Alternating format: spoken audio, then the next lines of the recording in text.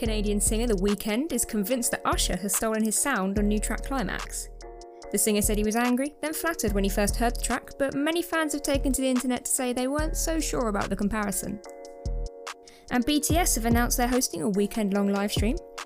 The K-pop group will be showing off full-length footage from some of their previous tours. Dr. Dre will be releasing album The Chronic across streaming platforms later this month. Up until now, the album has been an Apple Music exclusive. Similarly, JME has released 2 tracks from his album Grime MC across streaming platforms. Previously, it was only available to buy on physical format or digital download. And Gorillaz have a new track out, Aries, featuring New Order's Peter Hook. It's the latest release in their Song Machine series. And that's it for today's update. See you tomorrow.